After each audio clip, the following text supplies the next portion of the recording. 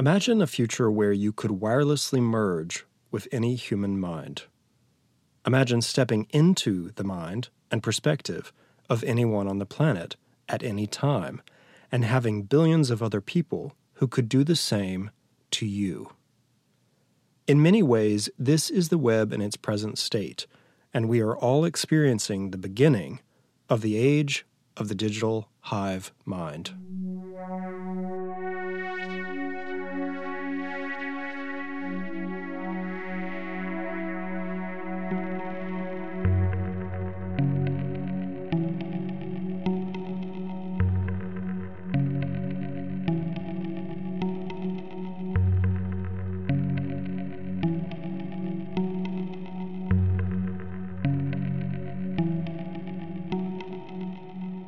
The concept of hive mind presents enormous philosophical questions.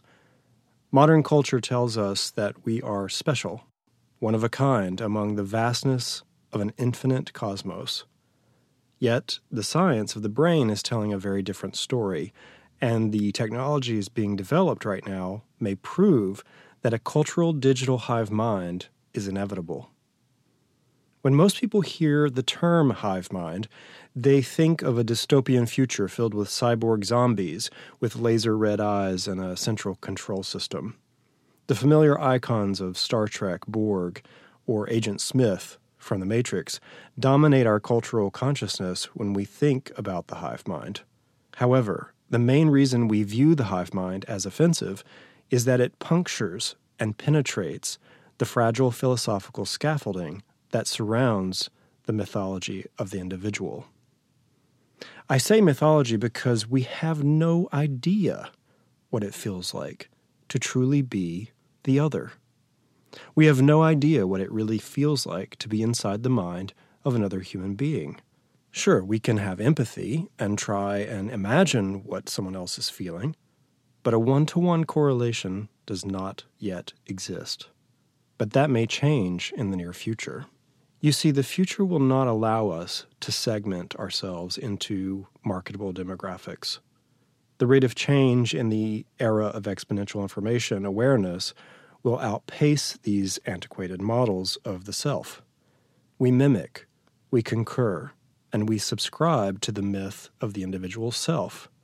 My money, my food, my land, my tribe, my body, my mind. However, can this myth of the individual self survive a transparent digital future? I'm not sure it can.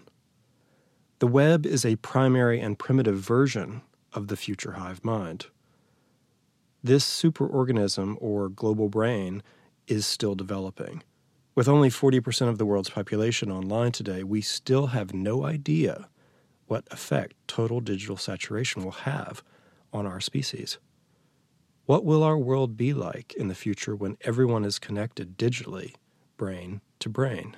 The web is, in fact, an entry point into the hive mind. It metabolizes our keystrokes, video uploads, thoughts, and behavioral patterns. It then sends this digital nutrient out to our minds, and we nurse and suckle on the minds of our fellow human beings. The hive mind concept stirs the amygdala, igniting our primal fear of being devoured, annihilated, and absorbed into the void. Our unconscious mind screams out in protest. After all, religions, corporations, governments, social networks, even marketing experts promote the idea of the individual, a single unit with defined personal boundaries, likes and dislikes, to be quantified, verified, and identified. Besides, how else would they sell you pizza, materialistic placebos, and paranoia? How would they collect their tax and create high-rises and exclusive country clubs? The ego needs to feed, so we are told. If being an individual is so wonderful, then why are so many people plagued by endless and unrelenting loneliness? Technology is about to change the myth of the individual self, but the real question remains, are we ready? Using brain-computer interface, electroencephalogram, researchers are now able to send words from brain to brain and control the bodies of test subjects. Scientists at the Institute for Learning and Brain Sciences at the University of Washington have successfully used non-invasive systems to allow one human to control the body of another. This is just one example of current discoveries being made that will eventually lead us into a brave new world, a world of the hive mind. Wearable tech, digital contact lenses, exoskeletal suits, 3D printed organs, and deep brain implants are just a few of the current and future technologies that will usher in the new age of the biodigital. However, the hive mind is the one technology that will change everything. Mind-to-mind communication, digital telepathy, and biolocation are all just around the corner. Can we live in a world where everyone is treated with the same amount of empathy, even if we know we are not created equally? Can we live with knowing what is in the mind of our neighbors, our families, and our political leaders? Can we survive as a species if we continue to view ourselves as individuals, or must we dissolve into the collective hive mind? So to dive further down into this philosophical idea of the hive mind, I invited my friend Camillo to talk about what the implications are of the hive mind. What does it mean for our species? What does it mean for our technologies? And are we, in fact, an original hive mind consciousness that manifests into physical individual forms? Are the technologies creating individualism, or are they shedding individualism and bringing us back to our original code or source? That's the question. Right. I think they are doing both at the same time. And one side is actually just removing the facade. Like we all think we're one of a kind, special subjects that non-replicable, and that is actually true for a very small percentage of ourselves. Mm-hmm. So a lot of ourselves, we are human, carbon-based Homo sapiens. We have a lot of structures that we share. Just the sheer fact that we are able to breathe the same air, have the same language. There's a lot of commonalities between all humans. The psychic structures too. So we have to so I would say, let's say we are 99% the same thing, but there is some more transcendental part of us, the mind, the spirit, that there might be some uniqueness to it. Mm-hmm. But in rescuing that difference, we should not deny our commonalities, which is what binds us together. And I think technology does both. It just exposes the stuff that we think is just us. Well, going back to the original first episode, we are nature and nature is technological. That's where I'm working from when I'm talking about the future of hive mind.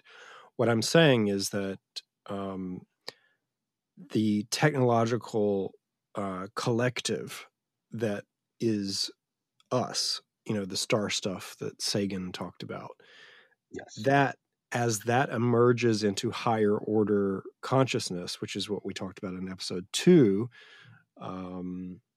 with James Hughes, that is leading us toward an amalgamation of consciousness again, but not necessarily from the point of evolution, natural evolution, or evolution, biological evolution. It's moving us there in a technologically advanced evolution, using these external components that are sort of recycling from the base code, if that makes sense. So what I'm saying is, Right. it is the turning inward that you and I talked about a long time ago. I think it was you and I that talked about how life begins with an inversion. when Yes. cells, and you actually didn't believe me at the time, Yeah, we actually had and to I Google and I that, had and to. it was exactly that. It is. Life begins with an inversion because the cells. I'm trying to remember the exact scientific name of this, but the cells, the embryo, actually inverts in on itself, and that is what becomes the human form. So we actually start externally, and we invert biologically. So this is what I'm saying about, us being nature and nature being technological. Those seem like two separate ideas, but they're in fact one continuum that is in some ways just constantly inverting and almost like a torus, sort of moving inward and Yeah, then flipping out again. So the hive yeah, mind to me is the next logical step towards moving back. If things do operate in a wave pattern, um, it comes in and comes out as a fluctuation. So we come out of the ether from the collective oneness. I hate to say it that way, but that's the only way to say it. The collective oneness, the star stuff, the biological soup, the conscious, the collective unconscious, the primordial consciousness of whatever it means to be conscious. We come out of that into this individual state, which is the sort of individual human body and individual human brain. And then possibly, because we don't know what happens after death, there's speculation, but there is a possibility that we move back out of the individual self into the collective again, back into a oneness. Now, what's happening, and this is interesting, I just watched a Netflix documentary a couple of days ago called Surviving Death. And each episode was about, one episode was after death, or near death survival. One was about ghosts. One was about mediums. One was about reincarnation. So each episode has its own theme. And the common theme in the show and what people reported that have died and I'm saying dead for 30 minutes kind of death. So right, this is not something where people are not sure whether they died. This woman, one of the women in the show, was underwater for 30 minutes. She was dead. wow, And she, like so many other people that have near-death experiences or true death experiences, it's not near, you actually die. right, She reports this feeling of wholeness and oneness and coming back to a source and sort of feeling like she was everywhere at all times and could know everything. So there was this expansion of consciousness that was not individual and not contained the way we are in this life. And right, so that's when I say that in the beginning of the show, that we are moving towards a biotechnological space where we may be able to puncture this individual consciousness and see into that space where we can bilocate, where we can be almost in a quantum state, where we can be in right. the minds of many people. Well, isn't that what we're experiencing now? I mean, when you post a picture of your vacation, or when you take a video of a protest from your perspective, from your phone, and I see that, am I not suddenly within your perspective? So is technology and the line that separates the spiritual world, because the spiritual world and the scientific world don't often agree, and they definitely don't intermingle, but on this podcast obviously we do. But Right. That is Well, that's a very interesting space to be in.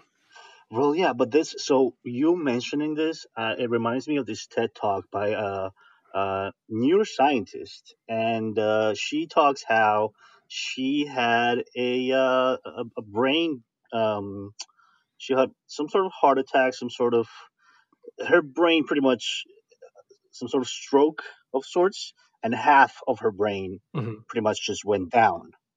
And that half of her brain that went down is the one in charge of creating limits, the one in charge of creating the ego, the sense of self.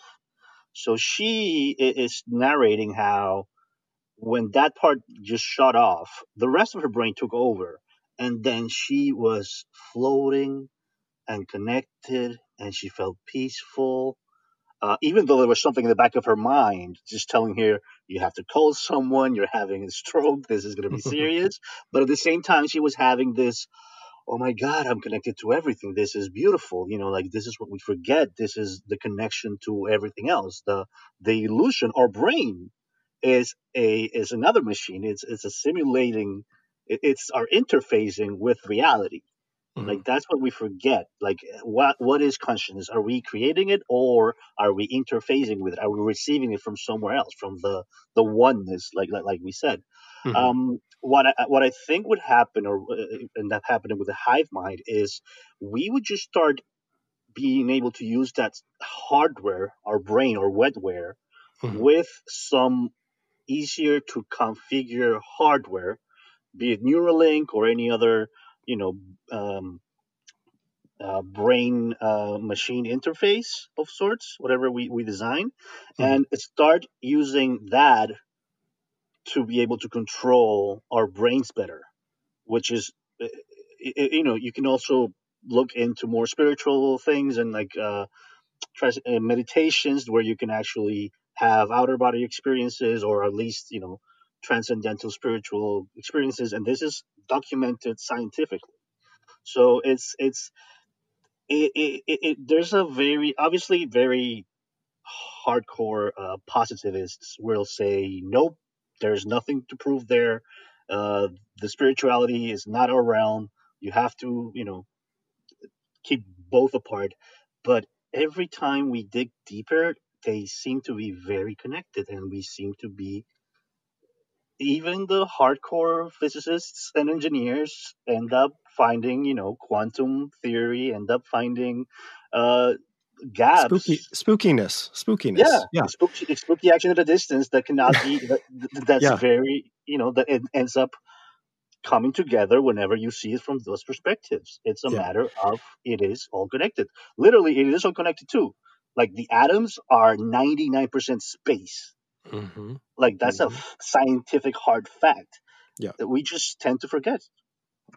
Well, anytime you start talking about piercing the individual consciousness, when you get into the realm of telepathy, which I've experienced myself, and if you had told me before I went to Peru and worked with ayahuasca, if you had asked me whether telepathy was real, I would say, well, I don't know because I've never experienced it.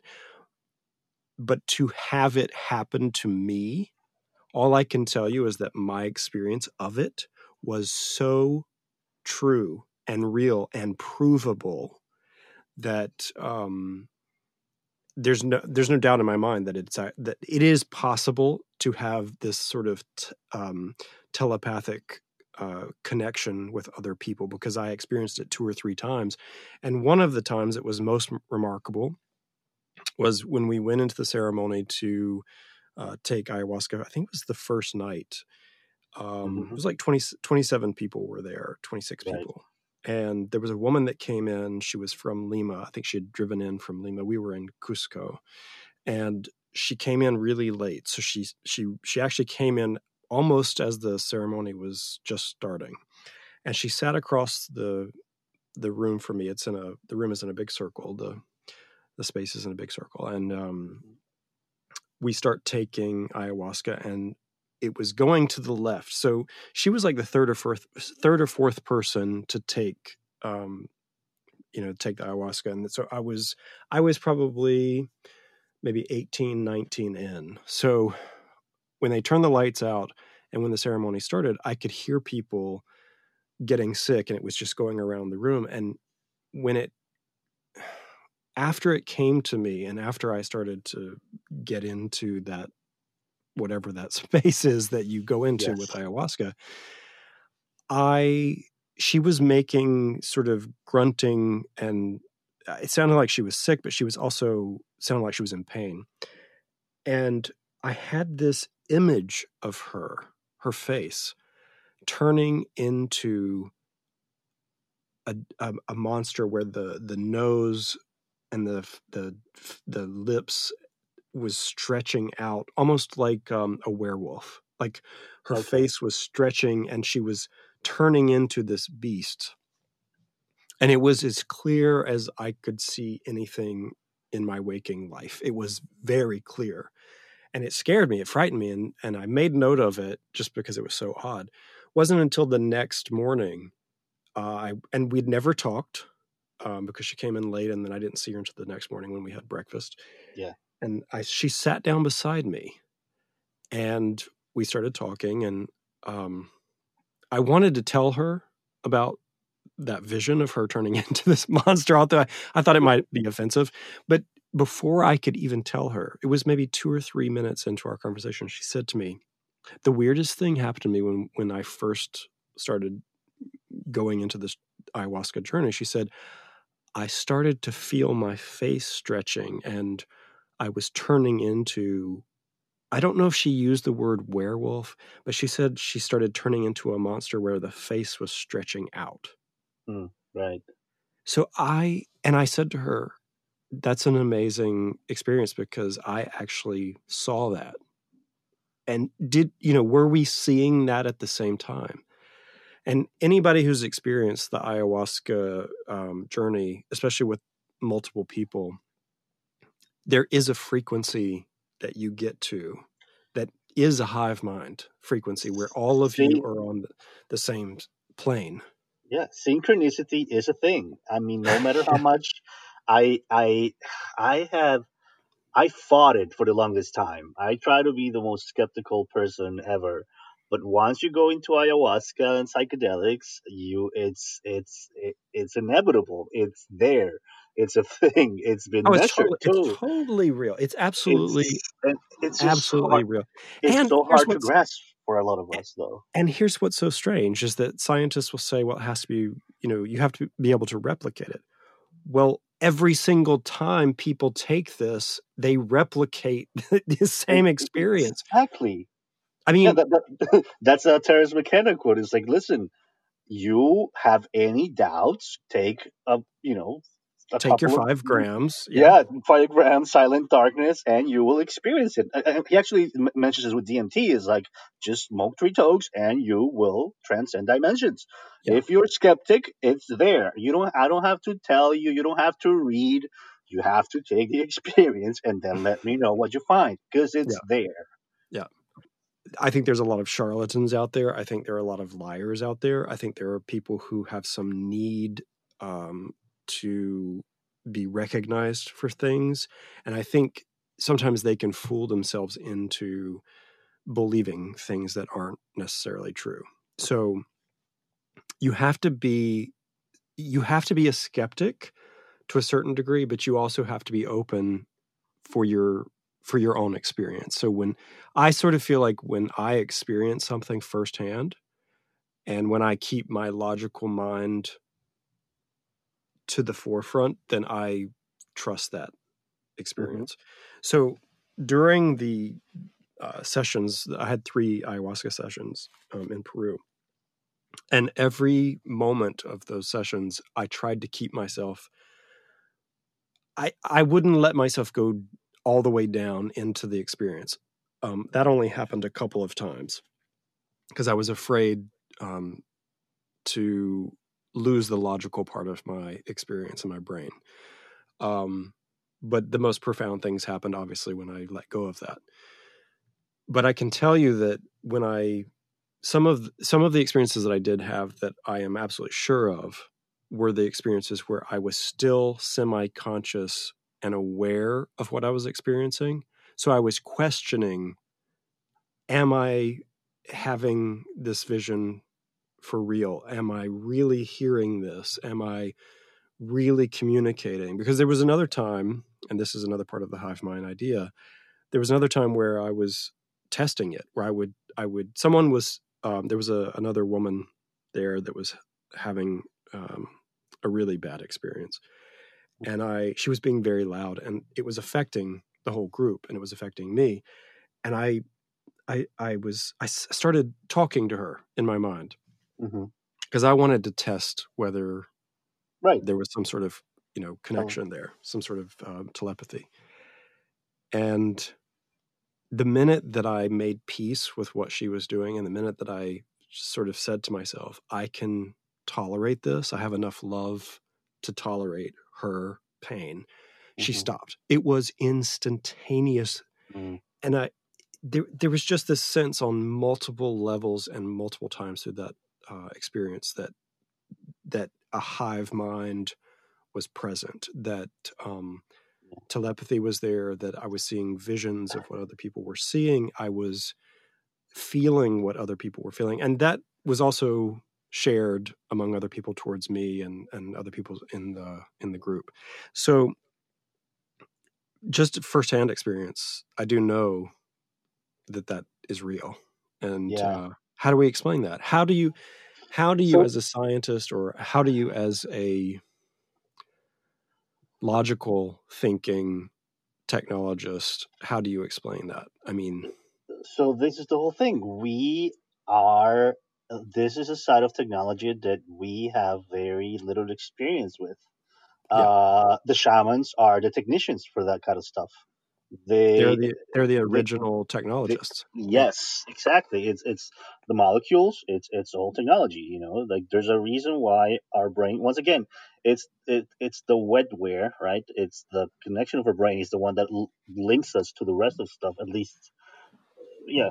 I would think of the brain as our operation system. Like that's the thing we connect to, at least materialistically, because it's the one that's connected to the higher levels, to the Mm-hmm. higher realms. Um, we What I think will happen is, on the one side, we will start studying it more because there's a psychedelic renaissance, and it's like, okay, there's something there that we have to study. And then the other side, we're coming in from the hardware part, which is the brain and brain mind interfaces. And whenever we start decoding how the brain works and how we can make our more silicon based hardware work, Mm-hmm. how the codes, once again, how they start talking to each other, that's when we're going to realize, oh, okay, this is it's a not once again it's an artificial consciousness. But what makes our consciousness the only way of consciousness that there is, or the only valid one? It's just the only one we happen to know. So whenever it start merging, whenever we start experimenting with these things in our brains, is when we start realizing, okay, there is more there, and we might be able to, configure our brains to receive and interact with more of the spectrum of reality. Mm-hmm. Mm-hmm. That scientifically we know it's there. Like just once again, stating two scientific proven facts. 99% of the atom is space. The 1% that it's not is what we call matter. Out of that matter, the electromagnetic spectrum we perceive is what, 2%? It's absurdly reduced. Uh, and then on top of that, that percentage that we can perceive with our eyes, ears, and all our senses is also processed through our brain that has a lot of biases, and it's just A lot of filters. Yeah. filters too. Yeah, because it's like, okay, there's there's noise, and we're just trying to make a simulation with like 0.1% of the actual information that is out there. So we're Well, the just other upgrading ourselves to receive more and process more of that reality that is out there. part of this is that you sort of touched on it. The other part of this is that the indigenous and original technology that emerged to create the human mind is still very similar to what we carry right now. So you're talking millions of years of neurological structure that hasn't changed, right? So human brain cells, for example, that is an ancient technology that has been passed from generation to generation biologically.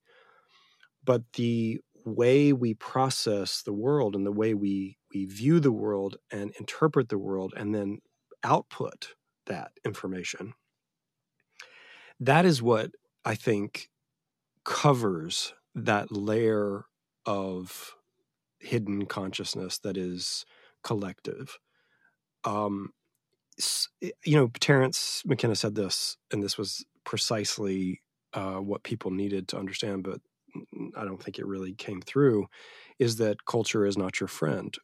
Culture, as I said in the opening reading, the culture distracts, culture fractures, culture individualizes, and it gives us a veil that keeps us from seeing that indigenous structure that was originally passed down to us, which is the probably the base of our understanding of who and what we are, which is this original technology, which is the brain itself.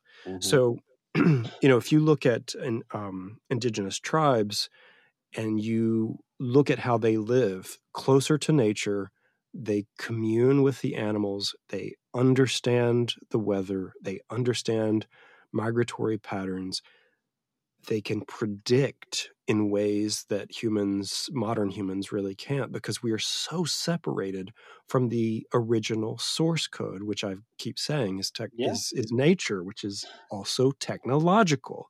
So if we, and I know the listeners, they're going to be scientific listeners that are going to be put off by ayahuasca. They're going to be put off by the idea of telepathy.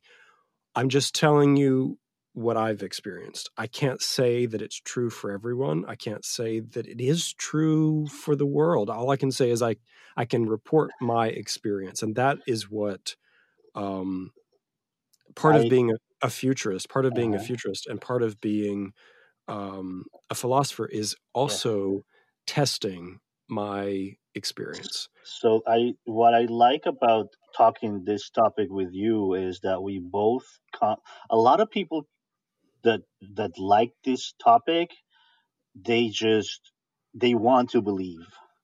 Yeah. Usually, at the beginning, I wanted to believe too, just because it's like mind blowing. But then, like you said, you start testing it. Like I think we both try to approach it from a skeptical point, even though we've had some life experiences that has showed us, okay, there is definitely something that has to be deeply evaluated, analyzed there from a rational perspective.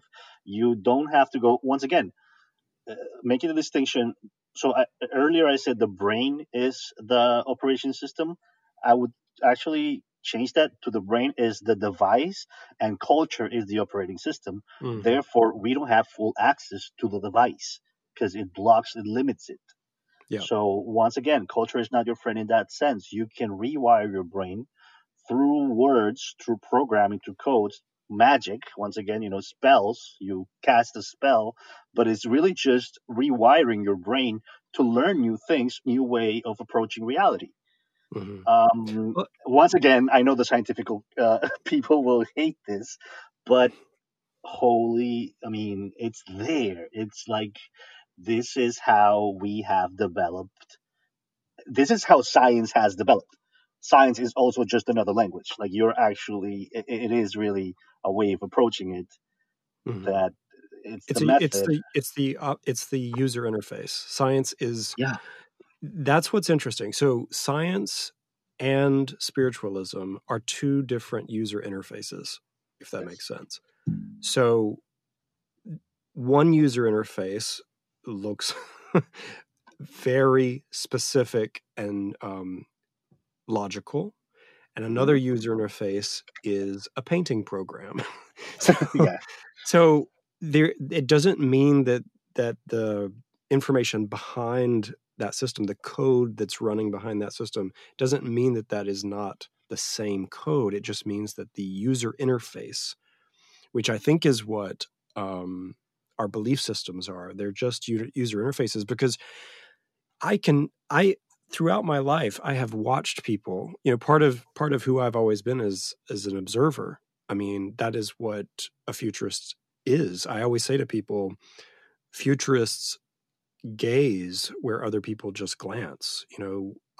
My part of my job is to observe deeply what is happening and find those patterns. But and also too, with being a philosopher, that's the same thing. I'm looking to see what other people are not willing to look at. And so throughout my life, I have watched people have miraculous experiences. And then if you will bring that up to them, even a couple of weeks later, they will either say that it didn't happen, or they will forget most of the details and only be able to give you a vague recollection of that experience. And I'm talking really miraculous, strange, Yeah. high, strange phenomena. Well, Um, integration is the hardest part of the psychonaut journey, yeah, because it's just like we are not, once again, we are not coded that way. We like just it's like no, it doesn't add up. So why deal with the cognitive dissonance? Just skip it. remove it. Uh, Yeah, yeah, delete which it. is Delete it. it's yeah, it's a disservice, honestly, Mm. because it's well, Well, sometimes it might be too much, but it's just like that's what we're here to do, upgrade. and we also don't like things that we can't categorize and explain easily. So, um, I've experienced weird strangeness that I keep questioning. How is that possible? Or why did that happen? And here's the old question that you and I have talked about many times too: is the brain and is the mind? I guess we should say mind, because mind is a slightly different thing. Um, Hmm. is the mind creating the world or just observing the world? Now, this you can easily slip into the simulation theory talking about this, but that's Yeah. not this episode. We'll have a simulation theory Right. episode, but Well, but this is the same thing we were talking about, the metaphor for the hive mind being the internet. Your computer is mm, logging into something, but you're also writing in it. You're also creating in it. mm-hmm, It's both things. Like one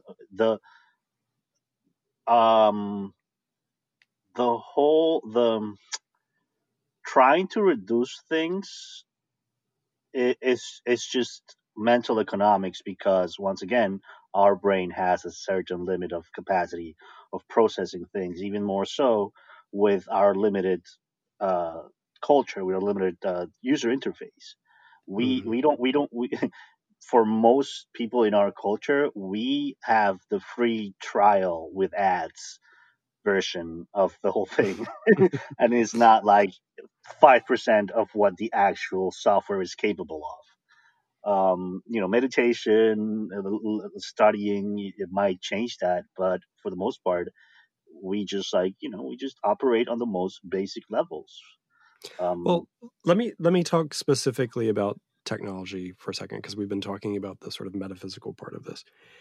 okay. In the opening, part of the thing that I wanted to discuss is the idea of using EEG to read brain waves and to actually control behavior, type, uh, remotely control other individuals and their thoughts and their bodies and so forth. So Hmm. we're there now. That's already been proven in laboratories around the world, and it's gotten to a place now where it's so obvious that technological hive mind. I'm not even talking about some sort of spiritual thing. I'm saying just the neurological hive mind Right. is already here. I know a lot of people don't know that is true, but it is. that we already have proven in the laboratories around the world and universities around the world, we have proven that we can cause people, other test subjects that are also hooked up to these EEG systems, to hear words, or I can cause you to move your hand, or I can lift a crane, or I can. So there's all of this rich, provable scientific data that is saying to people just over the horizon where we're headed towards, that we are going to be able to hone in on that ability to, and maybe it's a primal ability that has always been there, and we needed the exoskeletal technological scaffolding to make it work again. Maybe in the pre-individual biological state, we had, the ability to know everything that's ever going to happen and never has happened. But maybe we lose that. This is, I keep going back to, this is an Alan Watts theory. He used to talk about the on-off, like switching of consciousness, being on and off, and that there is no permanence in either state. In other words, there is an on state, which is what our listeners are listening to. They are conscious, they are aware, they're alive. And there's an off state, whatever that is, when we pass away. But neither is infinite. So there, and he says this because, and I agree, he says this because there has to be a relationship between those two to have knowledge of either one. So without the off state, we would not know what it means to be conscious. You have to have the understanding and the experience of being unconscious to be conscious. And so in that state of being unconscious, quote unquote, without body, are we in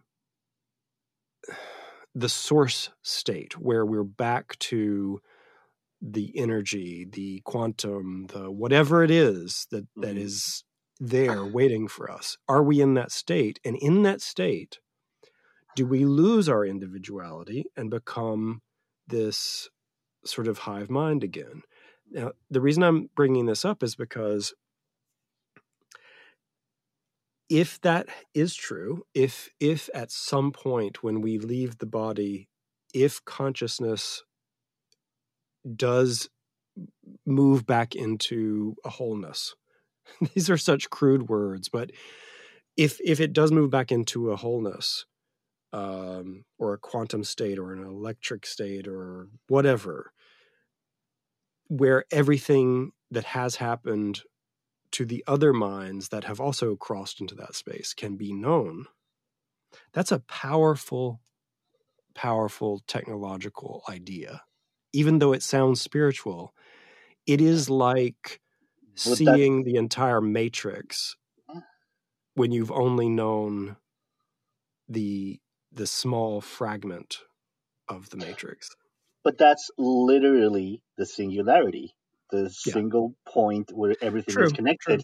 Not the technological singularity, because this is the so the people that have mentioned the singularity is, most people know is Ray Kurzweil, talking about how, technology will take over, everything will be processed in the same machine, therefore everything will be connected, hardwired, all connected into one thing. What we forget is, like, another person that has talked about the same thing. The Omega point was Gerard it was a monk, I forget, Pardin. It's French, I forget the name, but he talks about the Omega point, and it's the same thing. We are all just we are all crunching into going back to the singularity. The Big Bang was the initial state. What we were talking earlier, the on-off thing from Alan Watts is the same thing with the Big Bang. You have to create a difference in order to create. Otherwise, it's just, if it's all the same, there is no learning, there is no confront, there is no uh, yeah, there is no way of There's no the experience. Yeah. there's no Yeah. experiencing the other. Exactly. There's no Well, experience. here's the key. Just to wrap up, this is the key idea for this episode, I think.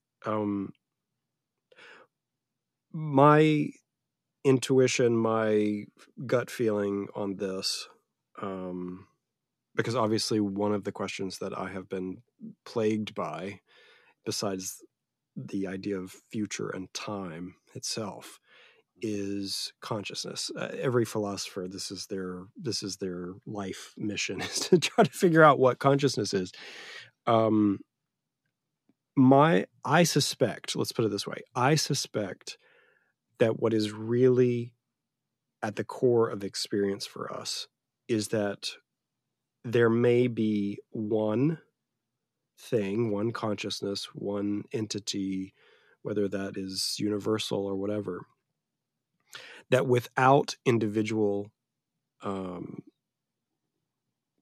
without individualization cannot experience anything. So there has to be um, an on switch of being an individual, so that it can take that back to the whole, and so that the whole can become individual again and can take that back to the whole, if that makes sense. It's the same thing that happens in nature. A seed becomes a tree, which becomes a seed, which becomes a tree, which becomes a seed, which becomes a Mhm. tree. So that in itself is what I suspect is really happening here. And one of the things that I keep saying about technology is that technology is piercing the spiritual realm. Mhm. Think about the reason I brought up this Netflix show, Surviving Death, is that technology has enabled more people to die and come back than ever before in our human history. There are more people on this planet right now that are walking around that have died than ever before. And we can only do that through technology that we've created. And so there is this, now we're getting into, you know, the biblical realm here, but there is a part Or of me. transcendental hypothesis, you know. Yes, well, that's exactly where I was headed, but there is a part of this that does feel um, almost biblical and religious, because it Yeah. feels like the membrane that separates the biological world from the spiritual or the ether or whatever it is that is also there is being pierced by technology. And that is what interests me. That I am profoundly interested in why technology specifically, which comes from us, is suddenly piercing that world and bringing people back from the dead and enabling us to hear the voices of other people and move other people's bodies and see what they're seeing and record dreams. And you know what I mean? Like, we are Yeah. technology is literally as a scalpel just cutting through our reality. And what's peering back at us is that really strange, bizarre world that has always been sort of dancing right under the surface. And that hive mind idea is just one more layer towards breaking the boundary between the conscious and unconscious. Um, so that's for me. That's a profound question. What is that world?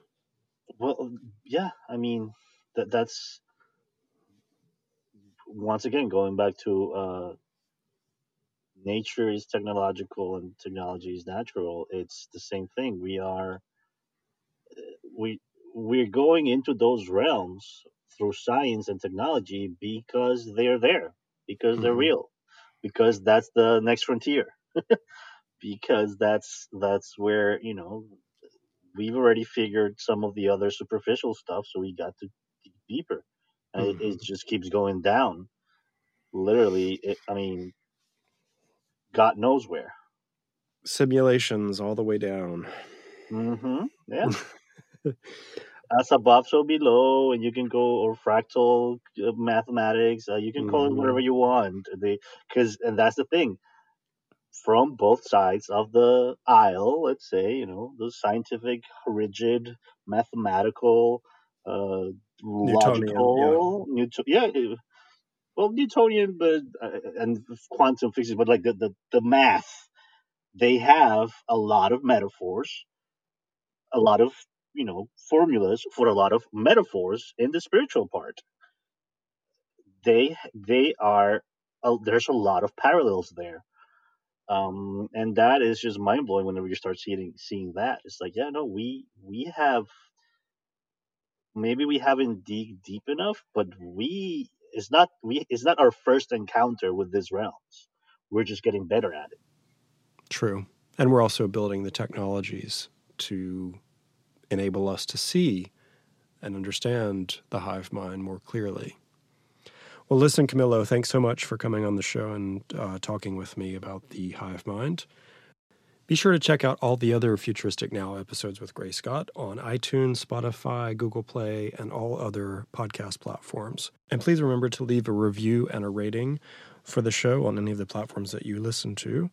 And check out grayscott.com or follow me on Twitter at grayscott.